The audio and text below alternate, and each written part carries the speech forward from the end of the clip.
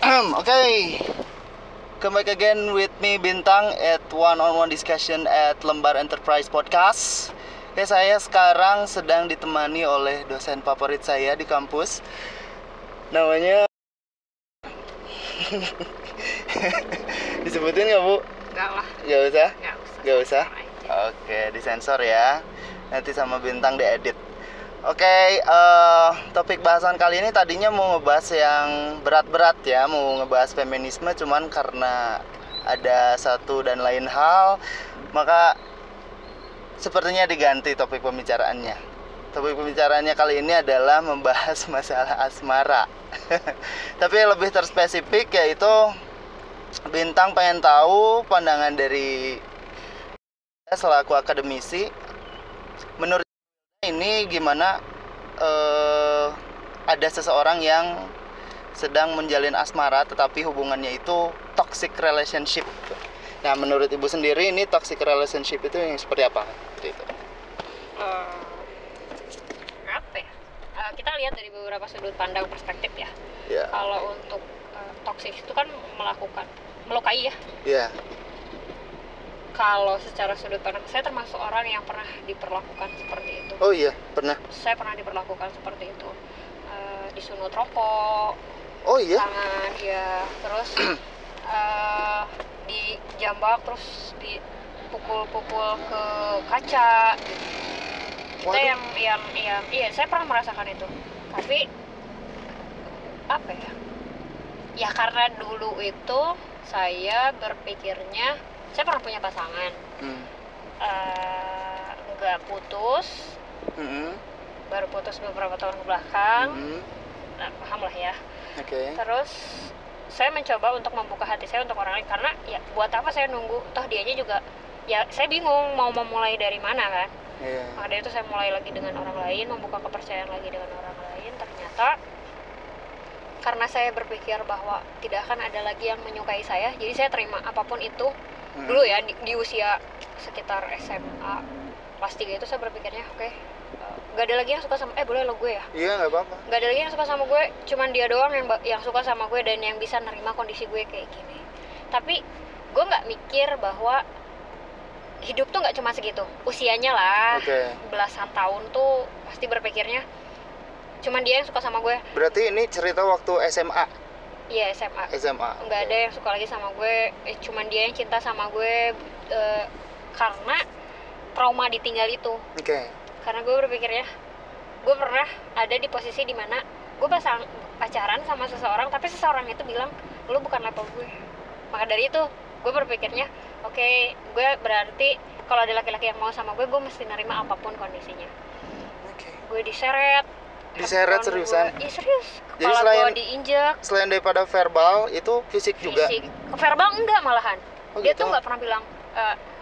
Gue tuh termasuk yang lisannya kasar. Bintang tahu lah. Gue kalau di luar kelas orangnya, ini gue nitang gitu.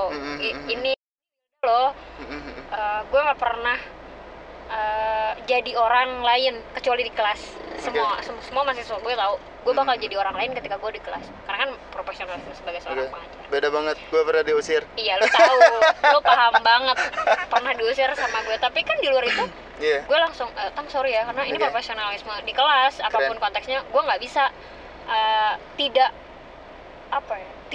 gue nggak bisa berpihak sama siapapun gitu. Betul. Ketika gue di kelas ya gue mesti profesional. Nah, gue berpikir bahwa si seseorang itu yang akhirnya ketemu lagi di kelas. Gue berpikirnya oke, gak ada lagi karena cuman dia. Gue pikirin karena cuman dia yang sayang sama gue. Orang ternyata, itu beneran? Dia nggak, yang toksiknya bukan dia, setelah dia. Setelah dia. Gak sih lo? Iya. Tapi dia yang bilang gue nggak level. What? Dan Allah tuh ngebalas gitu, Tang. Paham nggak? Iya. Gue punya hikmah. Ya dari kejadian toksik itu ya. Gue dari kejadian melebar nggak apa-apa ya? Nggak apa-apa. Gue dari kejadian toksik itu gue berpikirnya oke, nggak ada lagi yang suka sama gue. Tapi gue akhirnya ditinggal married, coy, sama dia. Ditinggal married setelah gue disiksa, dipukul, kepala gue sampai diinjek. Seriusan diinjek? Serius? Diinjek, literally diinjek banget. Oh my god. Dan gue ditinggal nikah dan gue datang ke acara nikahannya dia. Anjing gak? Gak apa-apa cuek di sini. Kalau mau nyanyi nggak apa-apa. Iya, gue yang berpikirnya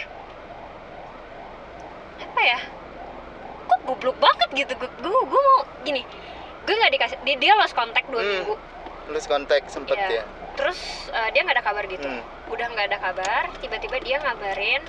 Teman-teman gue ngabarin, bilang katanya lu di mana? Masih di daerah rumah. Oh enggak, gue lagi di luar kota. Kenapa? Waktu itu gue kalau nggak salah lagi KKN. Oke. Lu di mana dan lain. Ya intinya nanya, bisa nggak balik dulu ke Bandung? Kenapa? Ya udah balik dulu aja sebentar. Tiba-tiba gue gak dikasih dress, belum sebaik sekarang ya kerudungnya. Ya gue dikasih dress, terus warna hitam.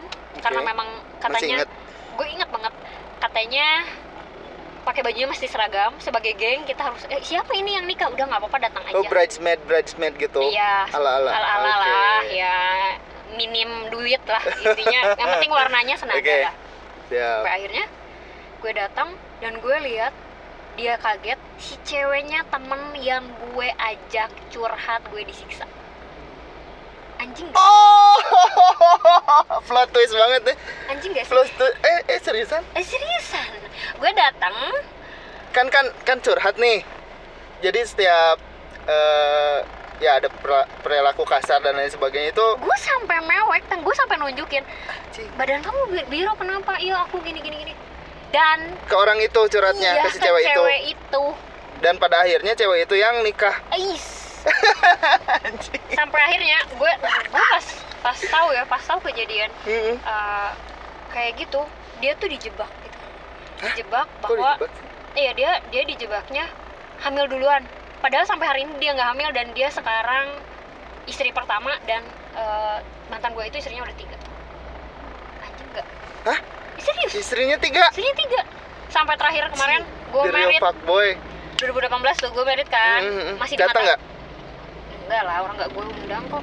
Di mata kuliah gue juga kan, lu masih ada di mata kuliah gue kan waktu 2018 tuh. Udah enggak deh. Udah enggak Ya. Pokoknya di 2018 itu gue married. Dia masih sempetnya bilang katanya gue masih sayang bla bla bla, gue masih sayang. Enggak, bukan masih sayang, dia bilang gini, kamu mau jadi istri ketiga saya. Ups. Apa tadi?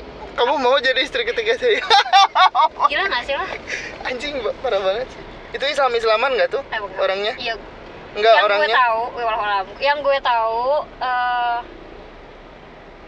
poligami ya.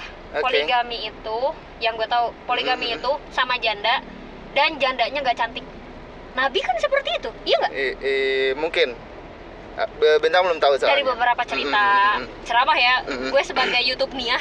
YouTube Nia gue sama. Sebagai YouTube Nia, gue berpikir kenapa orang yang banyak salah tentang persepsi bahwa poligami itu sama yang membantu janda. Ya janda macam apa? Orang janda sekarang mah anak SMP keluar terus cerai juga jadi janda kok. Dijadikan tameng ya kalau sekarang ya. Standar ganda seperti itu. Gue juga lahir dari keluarga yang bukan cuma pacar ya. Dilempar ya Pak, maaf. Ya tuh takut corona gue. Gue berpikir bahwa gue dari latar belakang yang notabene-nya keluarga gue juga kayak gitu. Maksudnya? Nyokap termasuk yang abusive gitu sama? Ya, tapi verbal. Pernah sekali verbal. bokap emang kasar. Ke gue juga.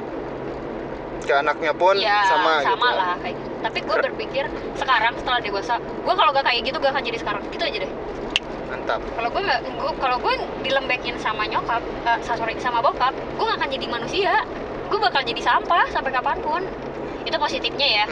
Tapi kadang dikerasin itu ada positifnya juga ya. Iya. Tapi bagaimana konteks juga kan. Betul.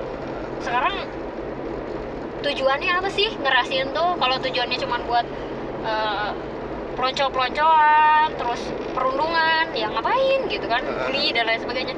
Tapi kalau memang lu dibully karena memang lu dimarahin karena memang lu salah, ya lu kudu nerima. Iya, sepakat. Nah, itu ya. Kayak ketika gue ngerasa kok gini ya, kok gue ini ya, gue berpikir bahwa lu punya pacar bilang anjing udah tinggalin. Sekarang? Iya, kalau misalnya sekarang ya, kalau sekarang lu punya pacar berkata-kata kasar, lu punya pacar berperilaku nggak baik kalau lo, tinggalin. Ya pasti agama ngelarang dong pacaran, gitu. Jangan kayak gitu, nikah aja, lu dikata-katain kasar, lu bisa minta cerai loh, karena kan nggak boleh. Wanita itu adalah sosok yang sangat diagung-agungkan. Oh iyalah, sepakat itu. Kenapa? Karena pertama, wanita itu yang mengandung.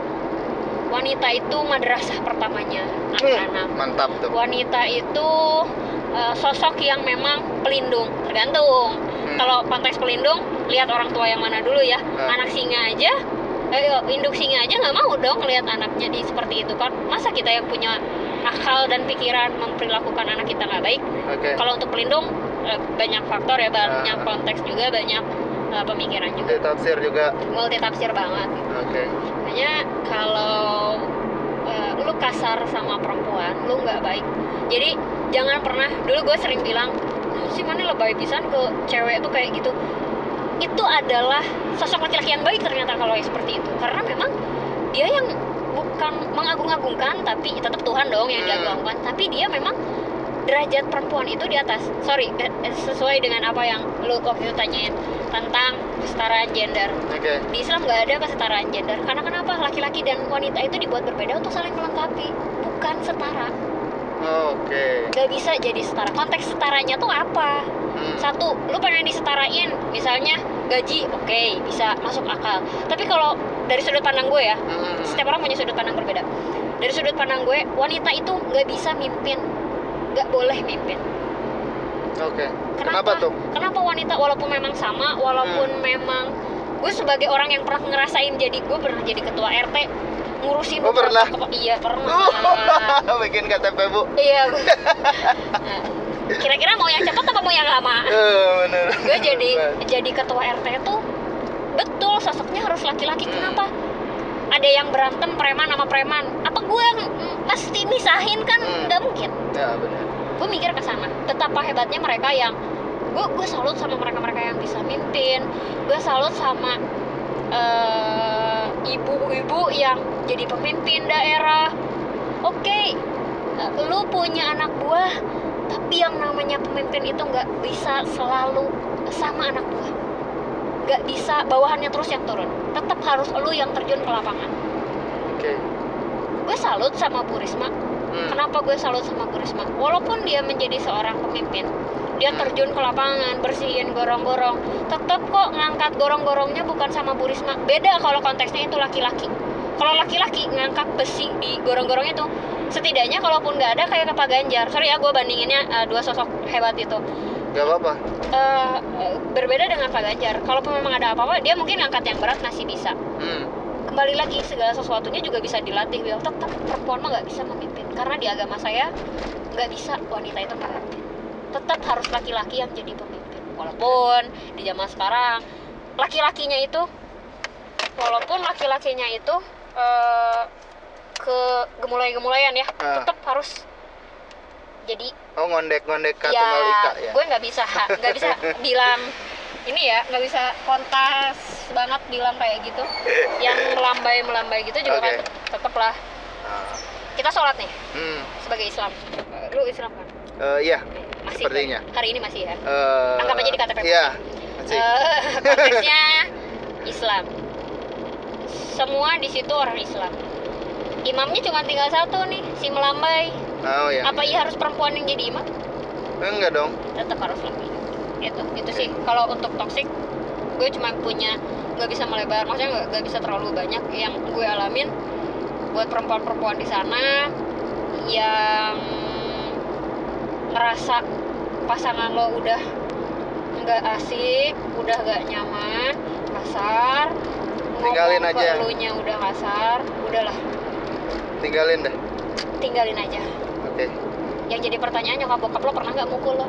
Nyokap bokap lo, walaupun nyokap bokap lo pernah bilang kasar sama lo, tapi nggak mungkin dia sampai kasarnya nih. Gue bilang, dasar lo anjing bintang, itu pasti dari hati. Kalau orang tua bilang kasar ke kita, konteksnya kalaupun bilang anjing, dia nggak pasti dengan hatinya. Itu karena aja. Ngomongnya nggak sama emosi. Dasar kamu anak anjing, nggak sama emosi.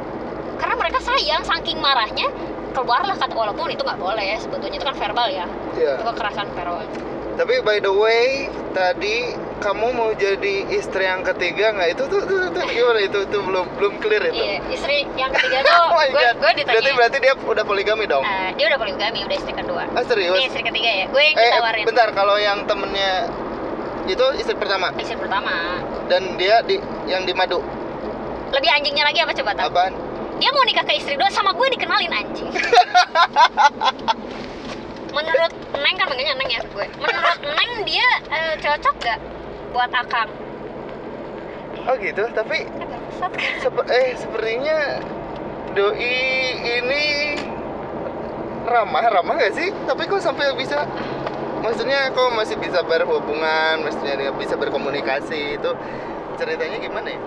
Gue sih kalau ya banyak, gue nanya ke orang pinter. Orang pinter tuh apa ya namanya? Iya pokoknya yang ya, supranatural lah ya. Ya itulah, metafisik. yang wujud metafisika. Metafisika gitulah. Tapi yang berkedoknya agama, gue nanya, ini orang kenapa? Awalnya nggak gitu, Tam. Oh gitu? Jadi semenjak dia jadi orang kepercayaan di salah satu perusahaan, dan dia sekarang jadi pemilik perusahaan itu.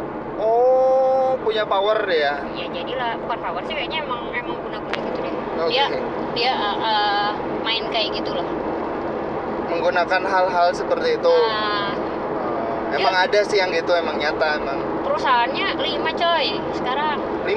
Asli. Lo tau gak? Gue ditawarinnya gini, kamu pengen apa kalau nikah sama aku? Aku pernah punya janji bintang gue waktu sama dia. Ingat banget zaman gue kuliah, dia kan juga kerja, bukan punya motor gitu. Motor gue ketitip di dia. Terus gue bekal zaman kuliah itu 15.000, bagi 2 dong. Dia 7.500, gue 7.500. Karena kita menanamkan untuk saling berbagi satu sama lain, apapun konteksnya. Biar kalaupun kita berjodoh, kita udah terbiasa dengan hal yang namanya berbagi. Nggak selalu gaji suami untuk istri untuk suami. Kalau memang ada ya udah gitu, bareng-bareng. Gue niatnya kayak gitu dulu. Tapi kan semakin kesini, setelah kejadian itu, ya Allah mungkin baik ya, sayang lah sama gue. Terjadilah kejadian itu, sampai akhirnya gue yang benar-benar ngerasa, ya ampun, kok kamu berubah? Gue sempat nanya, kenapa kamu berubah? Kenapa kamu kasar? Dia nggak bisa jawab. Iya ya, kenapa aku jadi kasar kayak gini? Kan anjing ya, dia nggak sadar apa yang dia lakuin. Hanya gue nanya kok ke orang yang ngerti. Itu kok bisa sampai itu berantemnya gara-gara apa? Jadi gue tuh tahu kan kampus Sunda, gue sebut kampus Sunda ya. Kampus gue kan kampus Sunda. Nah, gue punya teman. Oh iya, kampus Sunda. Baru nggak? Kampus Sunda kan. Gue punya teman. Gak boleh nyebut merek lah ya. Iya. Gue kan punya teman. Nah, teman gue tuh nganterin. Dia tuh handphonenya rusak. Dia tuh baik. Ya walau ya kata orang dia punya perasaan sama gue. Atau enggak? Ini 80 tapi kok kayak pelan ya? Kan 80 tuh. Gue berpikirnya apa ya? Oke, orang itu baik. Gue kasihan kamu nggak punya. Zaman BB dong dulu. Oh, BlackBerry, iya. Nah, kelihatan kan umur gue. Zaman-zaman gue dikasih pinjam. Udah pakai aja, nggak apa-apa. Toh kata mamah juga boleh. Nyokapnya emang suka sama, maksudnya karena gue deket lah ya. Iya, lu tau kan gue gitu orangnya. Ya gini segini adanya. Terus orang tuanya suka katanya. Karena memang ramah katanya. Walau ya kan kata orang gue ramah atau enggak. Nah terus kasih pinjam handphone, terus dia nanya kenapa ini handphone siapa? Handphonenya dihancurin lah. Handphone disiksa. Iya, handphone temen gue nya dihancurin. Iya, jadi konteksnya cemburu. Iya, masnya konteksnya cemburu. Masnya cemburu tapi menggunakan kecemburuan itu untuk melakukan hal yang di luar batas. Awalnya nggak gitu, Tang. Dia kenal kayak lu sama si itu. Gak sahabat sih, ya, kayak temen kenal lah. gitu. Satu circle lah ya. Satu circle nggak sih? Enggak sih, tapi gue sering kenalin ini teman. Ya biasa kok, orang mereka pernah naik motor bareng buat beli rokok. Dan kenapa tiba-tiba ujung-ujung dia jadi kayak gitu. Gara-gara? Biasanya ya setelah kejadian dia jadi pemimpin perusahaan itu jadi kayak gitu. Awalnya mah nggak gitu. Jadi setelah dia jadi pemimpin perusahaan dan sekarang jadi pemilik itu sifatnya berubah. Iya, berubah banget. Jadi penindas gitu. Ya gitulah. Okay. Kayak gue, ya ampun, salah gak ya gue emang salah gitu. Apa memang posisinya gue nya yang gimana? Makanya teman gue juga sampai nanya, lapor yuk Will ke polisi. Gak usah, biarin. Lapor ke polisi, lu harus lapor. Kalau zaman sekarang kali ya udah dilaporin tuh orang. Iya dong. Tapi kan kalau zaman dulu kita masih berpikir kasihan, iba lah. Gue nggak mau juga, kan? Satu, malu juga. Terus gue juga nggak mau kalau masa depan dia jadi rusak gara-gara dia harus diem di penjara. Gue mikir sampai ke sana. Di saat ya udah disiksa kayak gitu masih ada perasaan iba ya sama pelaku. Luar biasa sekali. Ya gue beneran berpikir jangan kan gitu. Sekarang aja nih ya. Yang mana sih? Yang di sini sih. Bebas deh. Ini bisa. Gue sampai kejadian. Gue pernah kejadian di mana gue hampir dilukain. Oh, di situ tuh. Dilukain maksudnya? Dilukain sama benda-benda Grab. Ojol, sorry. Sama ojol gitu. Terus mau isi ulang. Bisa nggak ya? Coba. By the way, kita ini lagi di jalan tol, jadi sesi interviewnya, sesi ngobrolnya ini di dalam mobil. Iklan dulu ya, mohon maaf. Mana sih motivasinya? Nggak baca.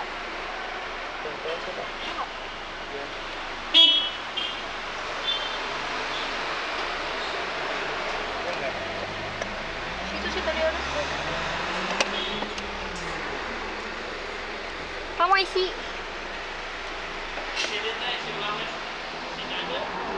Turun gitu.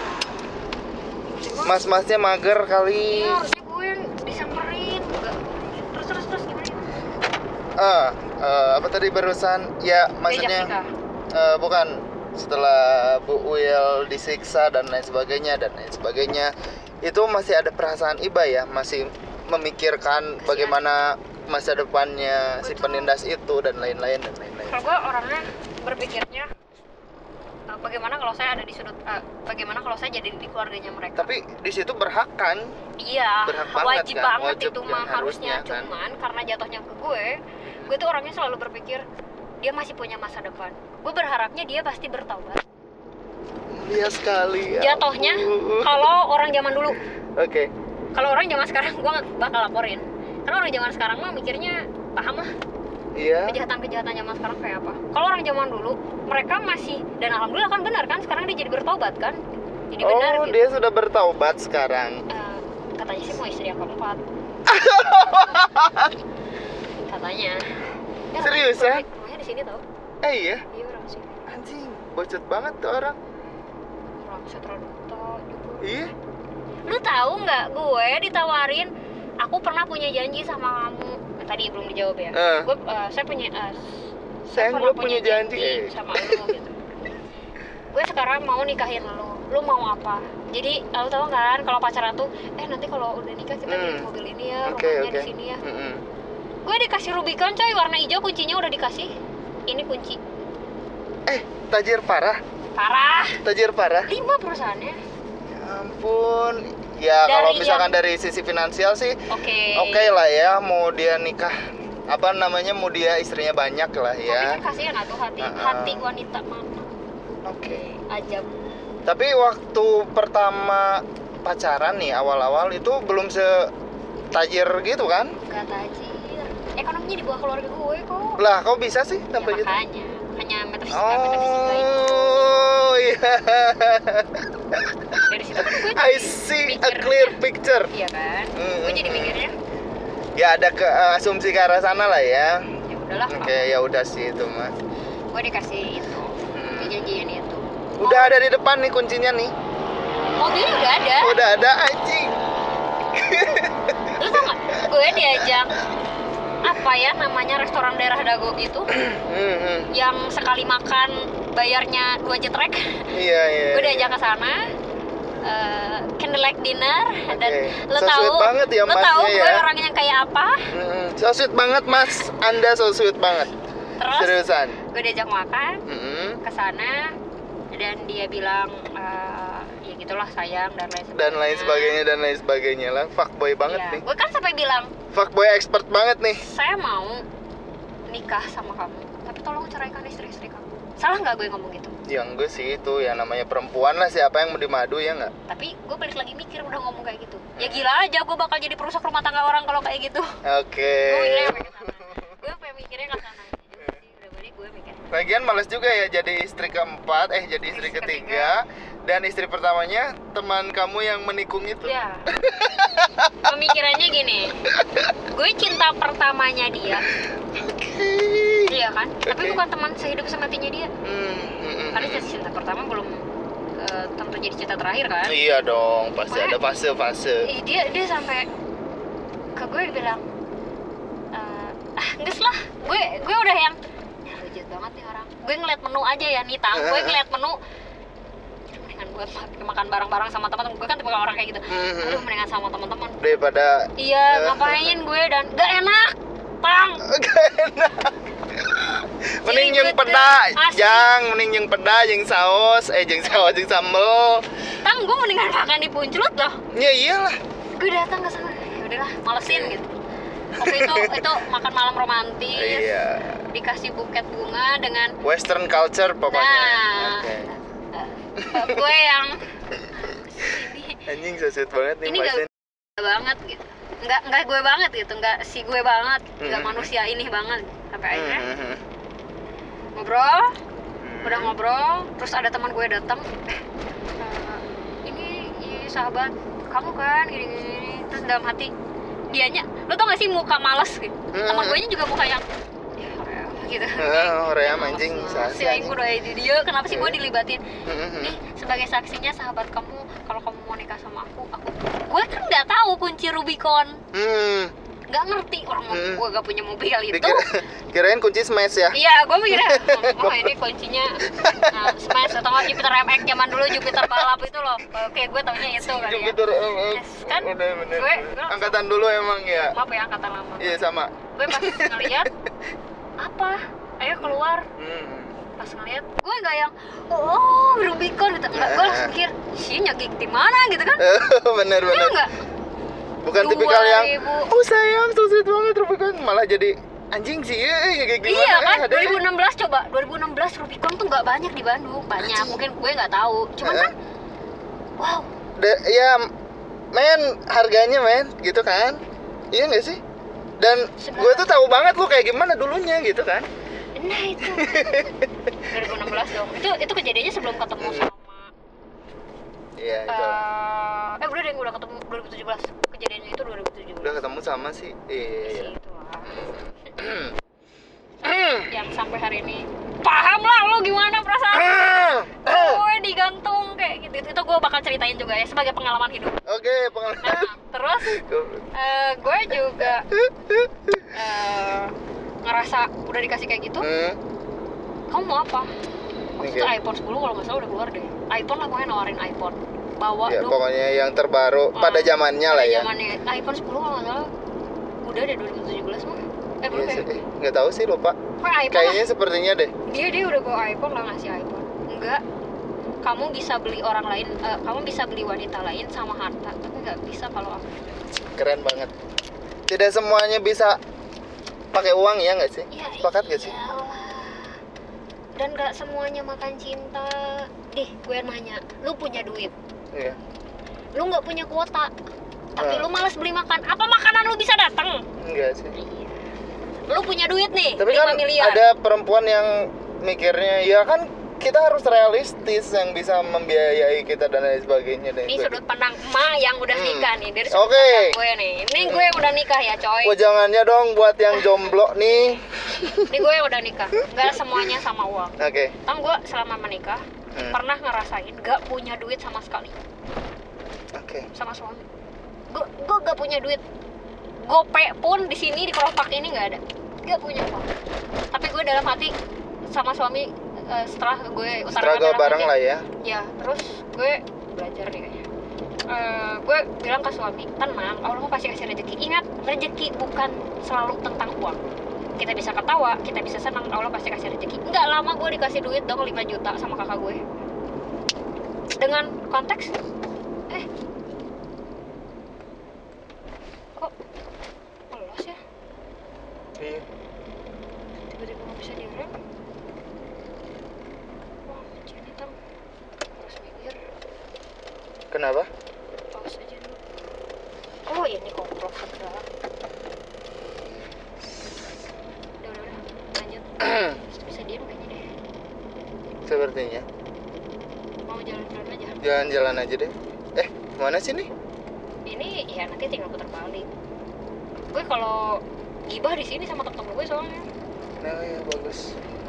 Tapi nggak bisa It's kita gibah time putar balik aja. dengan sisterhood. Nah, konteks gak punya duit itu ya, kita berpikirnya bahwa nggak selalu tentang uang. Kebahagiaan nggak bisa dibeli sama uang.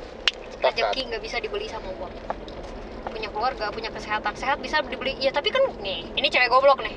Sorry ya gue ngomong kayak gini. Gak apa-apa. Ada bahasa kayak gini. Ya tapi kan kalau kita sakit kita nggak punya uang.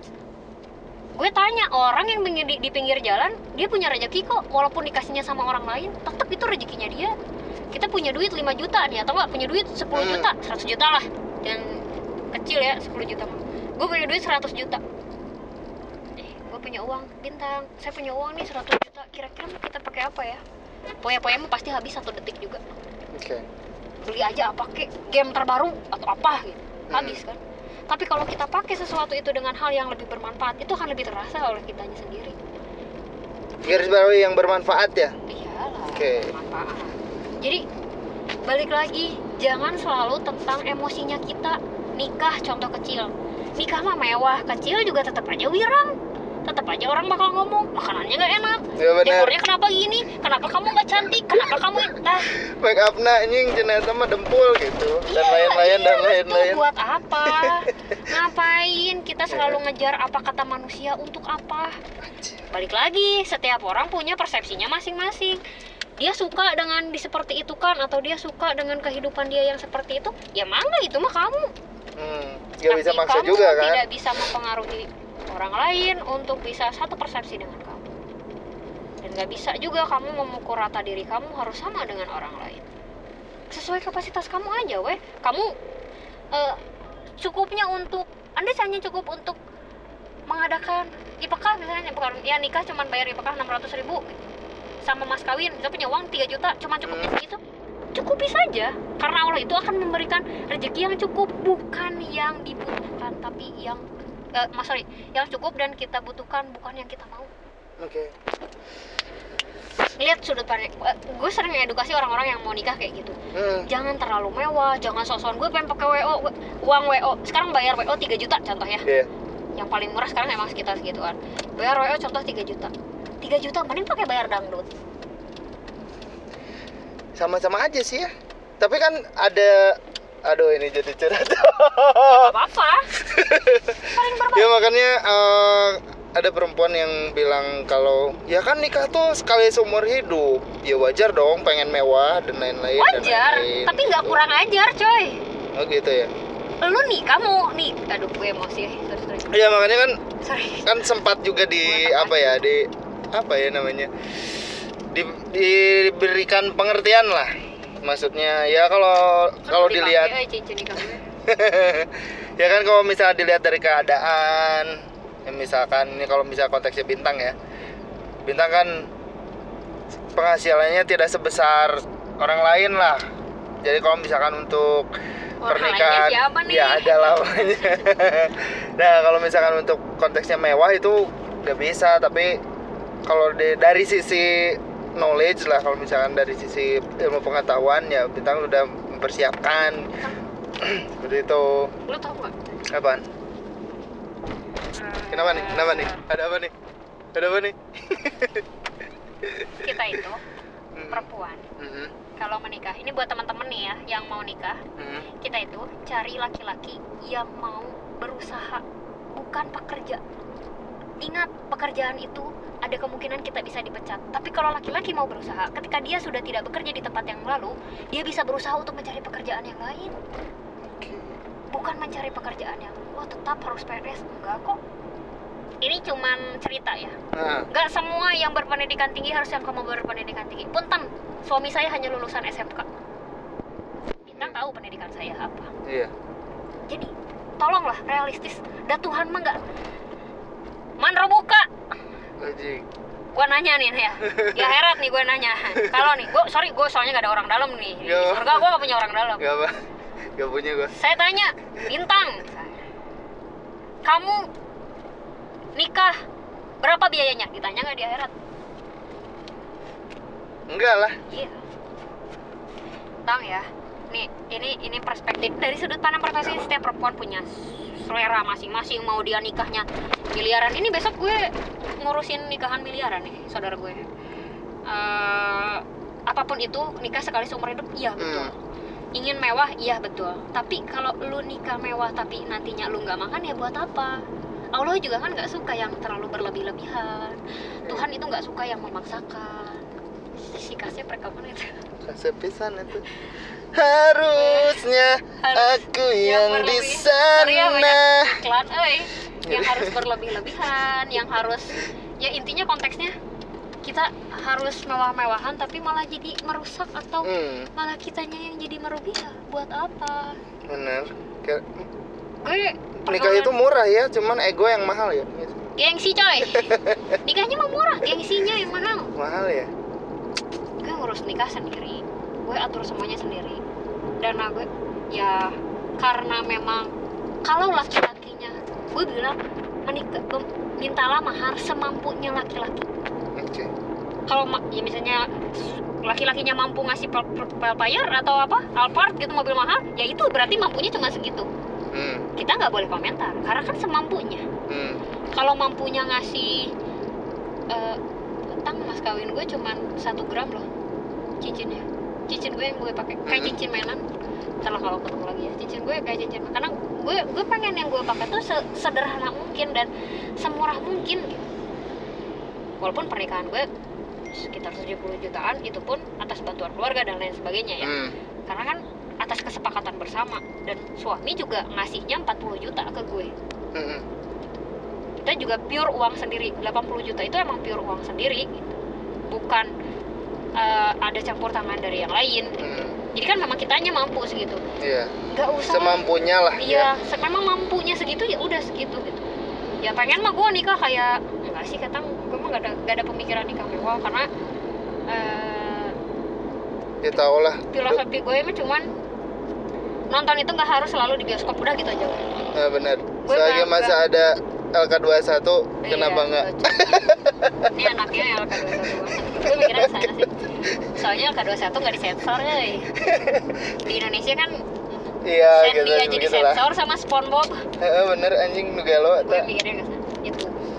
Bener, jadi dari semampunya lah ya. Tuntutan semuanya iyalah semampunya, jangan terlalu berlebihan buat apa. Tapi ada juga kan yang misalkan nikahnya tuh mewah tuh ya, tapi ninggalin utang lah, terus baru juga berapa lama udah cerai dan lain sebagainya, belum ya apa ya, berantem sama mertuanya dan lain-lain itu banyak banget gitu. Jadi ngapain nih kakak mewah, lebih daripada Anda sibuk untuk memikirkan konsep pernikahan Anda, apa ya bahasanya, sibukkanlah diri Anda untuk mengenal calon keluarga Anda. Daripada lu sibuk mikirin konsepnya, warna baju dan lain sebagainya, lebih baik waktu lu dipakai buat deket sama mertua lo, kenal sama keluarga mereka, deket untuk gabung dan berkumpul dengan keluarganya mereka, daripada lu sibuk ngasih konsep ini sebulan 2 bulan nikah cerai. Masalah dari gue sih itu. Daripada kita sibuk ngurusin WO apalah. Gue taunya WO kalau walkout sih bukan wedding organizer gitu. Gue taunya WO itu, soalnya kan gue nontonnya dulu di RCTI Smackdown. Iya nggak? Nontonnya Smackdownnya gue nggak ngerti WO. Nggak ngerti lah. Baru dak pokoknya mah ngerti. Gue nggak ngerti. Gue anaknya Saparwa Club sih. Saparwa Club, betul. Pahamnya paham aneh.